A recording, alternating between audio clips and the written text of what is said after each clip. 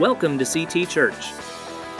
This message was recorded during our Sunday service. We hope you enjoy this presentation.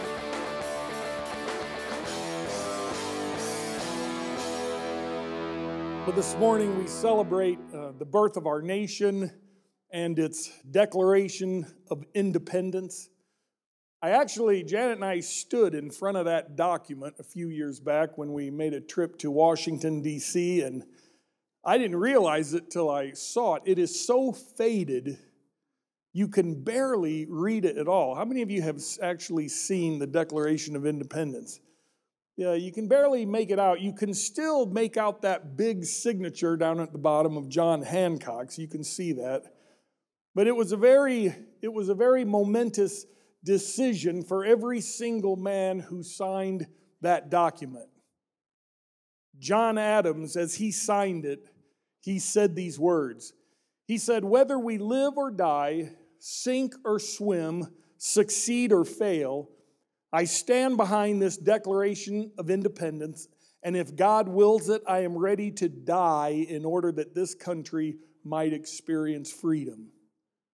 That was the type of patriotism that caused just common, ordinary men to go to battle, as Pastor Todd pointed out, against the most powerful military in the world. And a lot of times they were armed with just some old hunting rifles, if they had one, and sometimes they had nothing more than a shovel. I will say this, if I'm going to be taken out in battle, I'd rather be taken out with an old hunting rifle than with a shovel.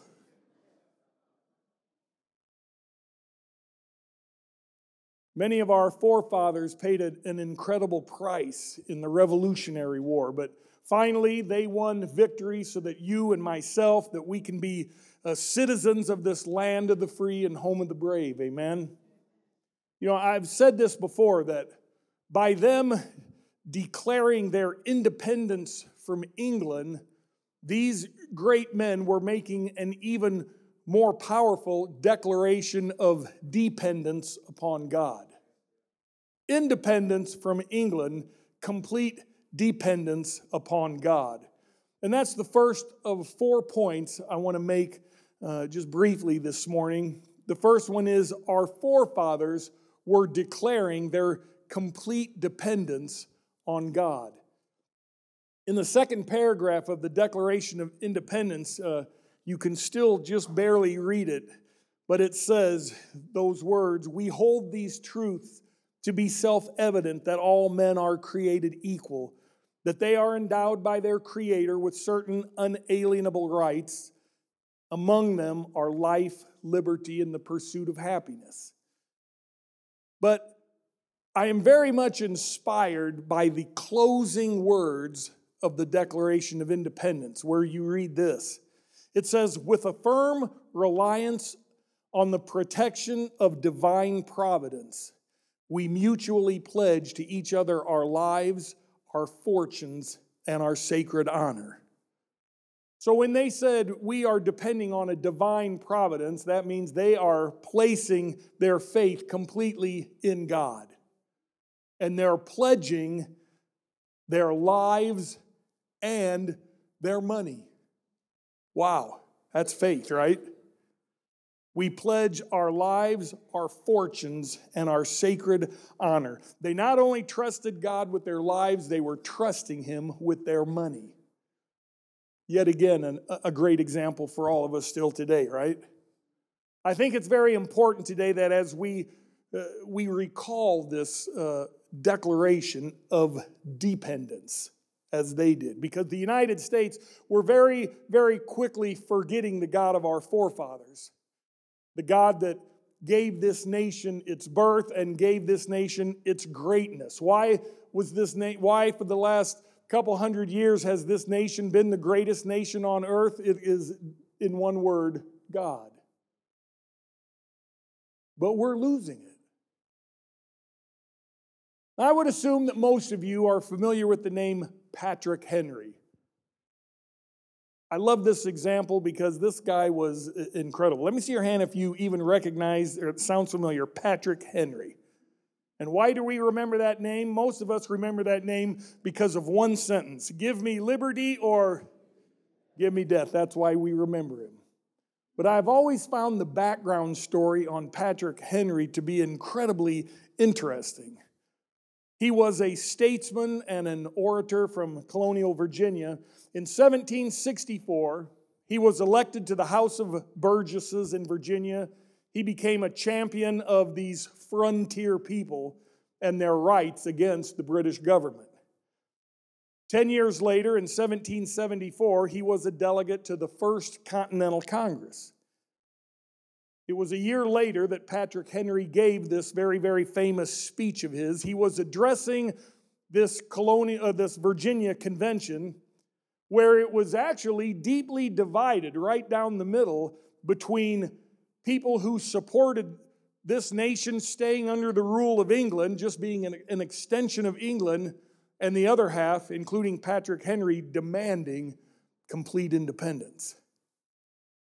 And it was during that speech right at the end where he said those very, very famous words, "But as for me, give me liberty or give me death." And that's when that guy stood up and just shot him.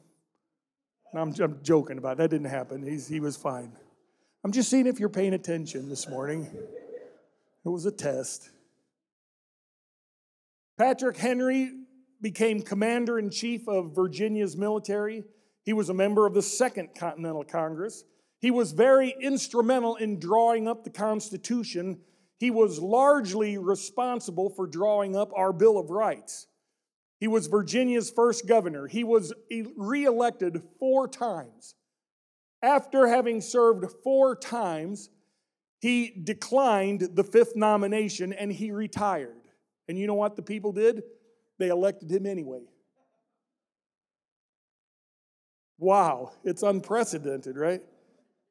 He was offered and declined the following positions: a seat on the U.S. Senate, U.S. Ambassador to Spain, Secretary of State, and Chief Justice of the Supreme Court. Now, the reason I'm giving you all of this background information on Patrick Henry is not because we're going to have a little pop quiz, but it's because I want you to realize that for someone who most people just basically remember for those few words, give me liberty or give me death, he was a lot more than that. I mean, this guy, politically speaking, was something else.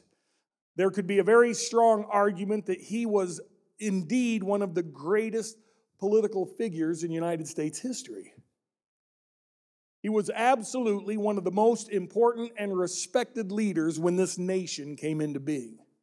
So having said all that, and hopefully establishing the social and political clout of this one particular man, I want you to listen to some other important words that were spoken by Patrick Henry. He said, "It cannot be emphasized too strongly or too often that this great nation was not founded by religionists, but by Christians. Not on religions, but on the gospel of Jesus Christ." Can you imagine any politician saying that in any type of political speech? We've gotten to the point where that would be political suicide in a nation that was built upon God. In his last will and testament, if you read his will, it's in the Brookneal County Courthouse in Virginia. You'll see that he left everything to his children, just as most people do, but the last paragraph of his will is especially interesting. He wrote this. He said, "I have now given everything I own to my children. There is one more thing I wish I could give them, and that is Christ. Because if they have everything I gave them and don't have Christ, they have nothing." You know, to me, it's sometimes hard to fathom what many of our nation's forefathers, what they went through so that you and I could be here this morning experiencing the freedoms that we have. But I think this morning we need to be reminded about a very solemn warning that God gave to another nation that was experiencing the thrill of independence after hundreds of years of Egyptian slavery, the children of Israel. And although this particular warning was written over 3,000 years ago, I'll tell you, it so very well still applies to our nation today. You'll find it in Deuteronomy 8, 7 through 14.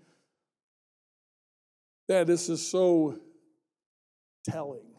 Listen to what Moses told these stubborn people back then. He said, "For the Lord your God is bringing you into a good land, where you shall eat food without scarcity.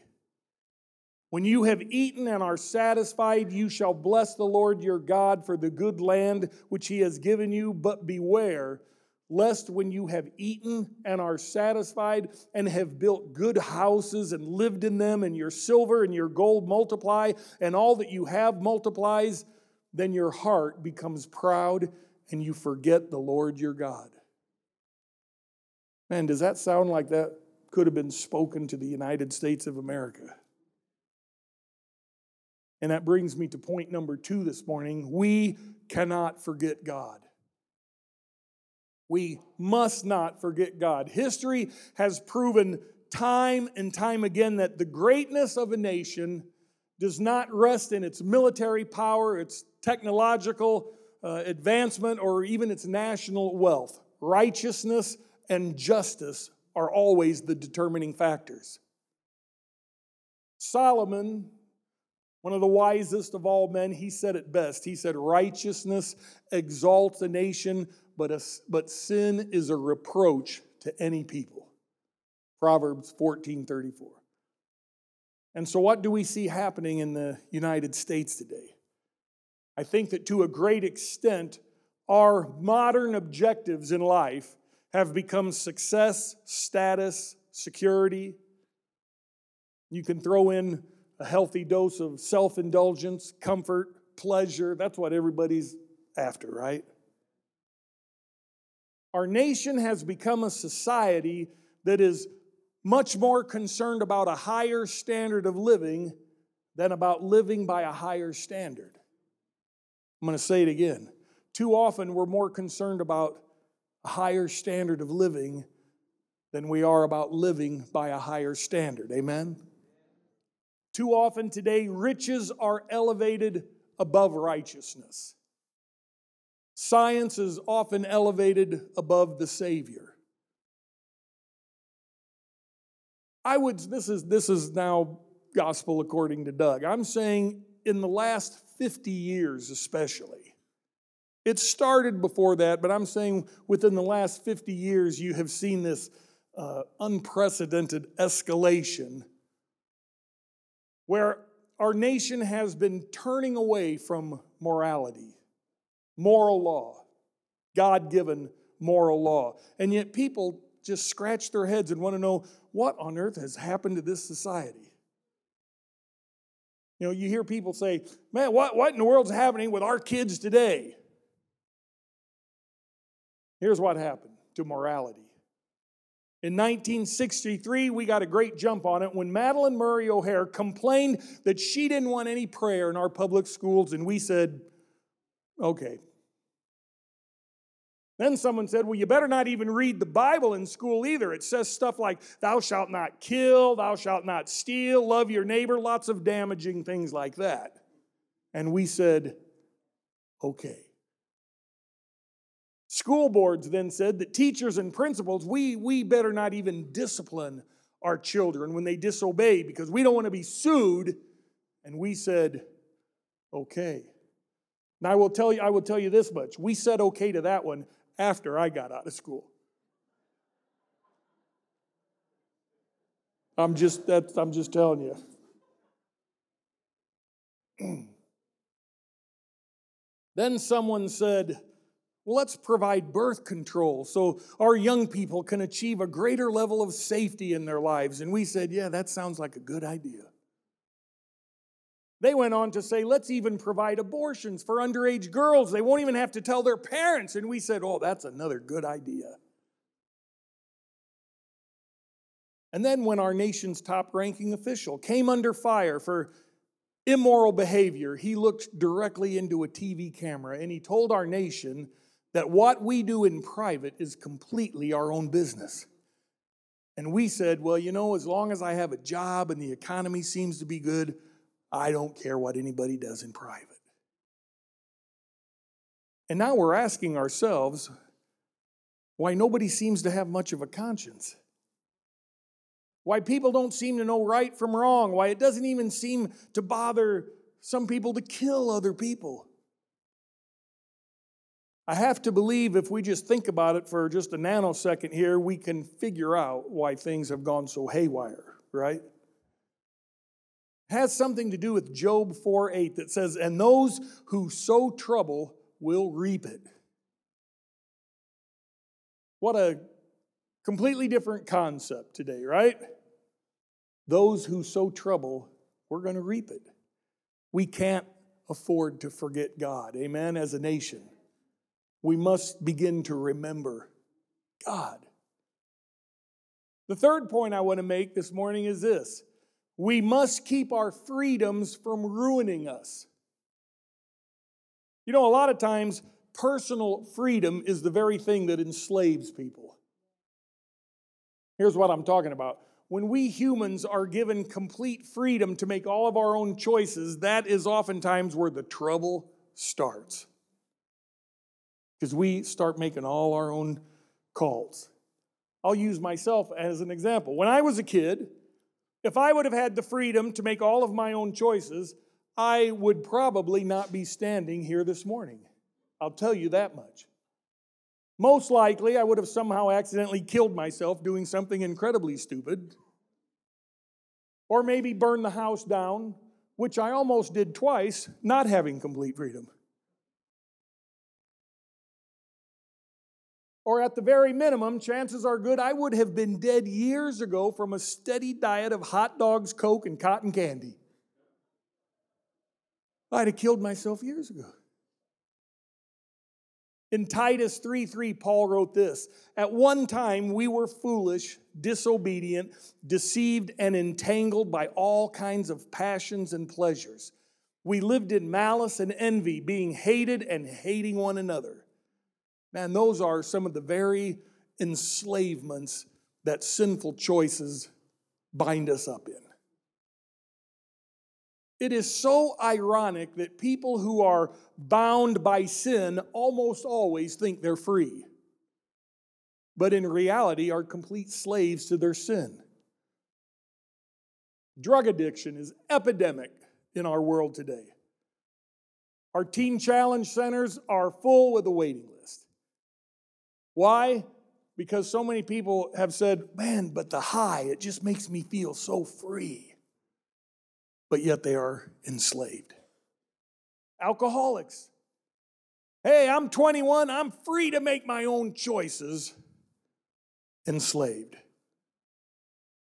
Porn addictions. I'm free to look at anything I want to on my computer. Enslaved. There is a classic story of someone who became enslaved by their freedom.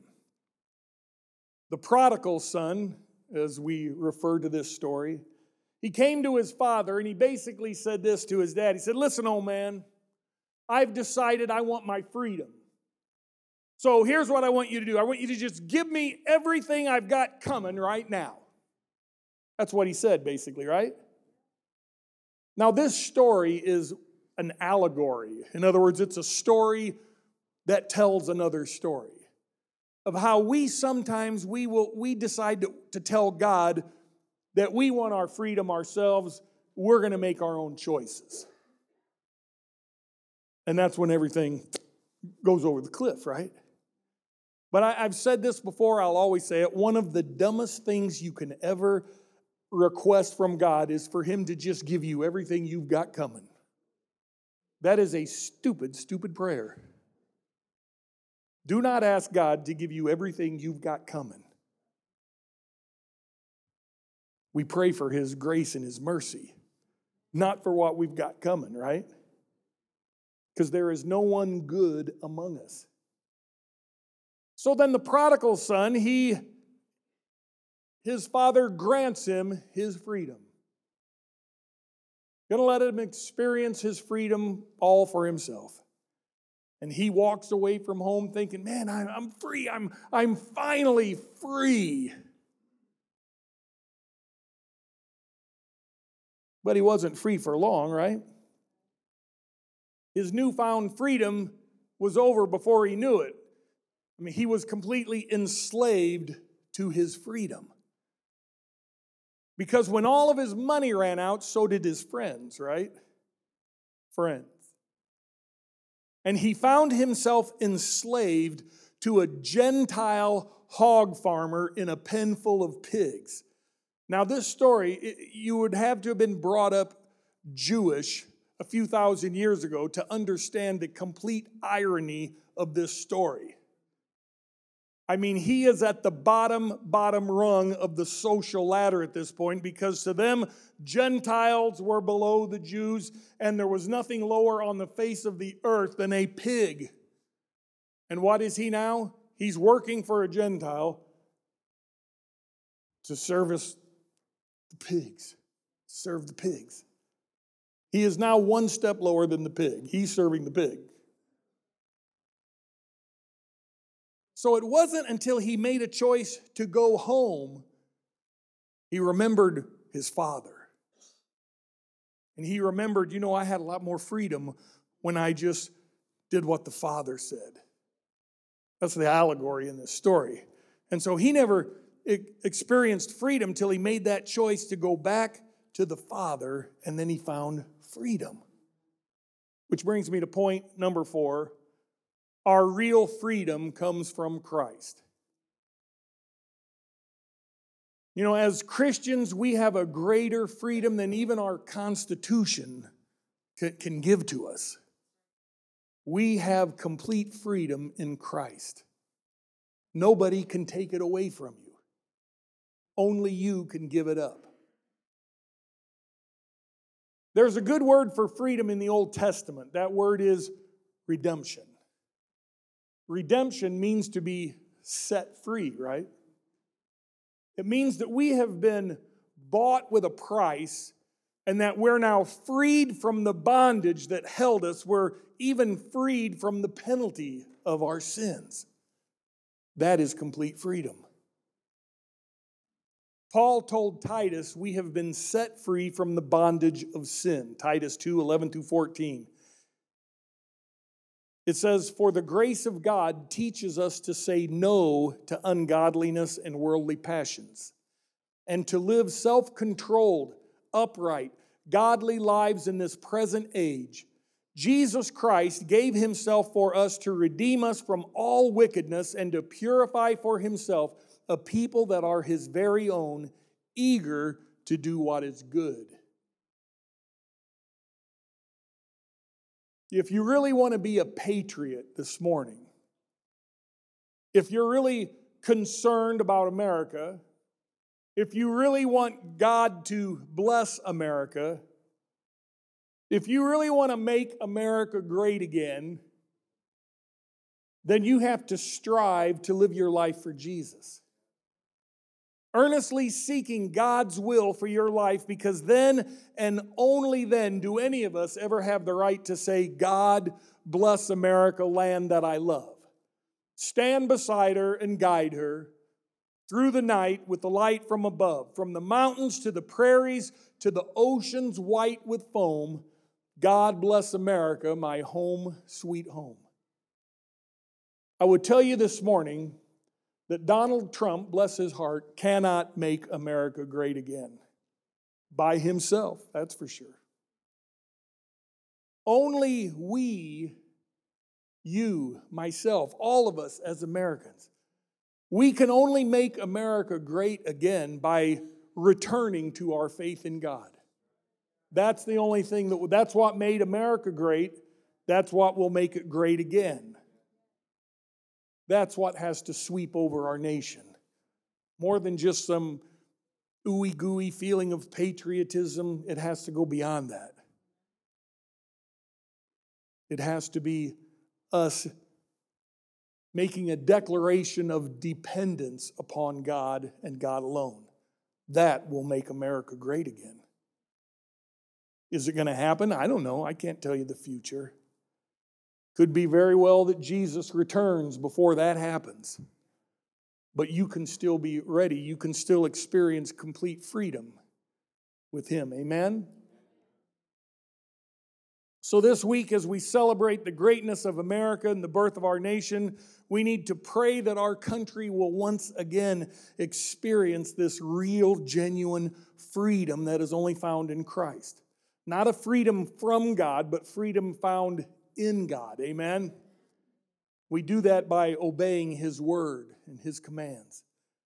And also that each one of us will establish or reestablish our complete dependence upon Him, upon God, so we can experience this only true freedom that only He can give us. And that is when all of us are going to experience life, liberty, and happiness. Amen? You have been listening to CT Church in San Antonio, Texas. This recording was presented in the context of our Sunday service. For more information, please visit us at ctagsa.com, connect with us on Facebook, or call us at 210-657-3578.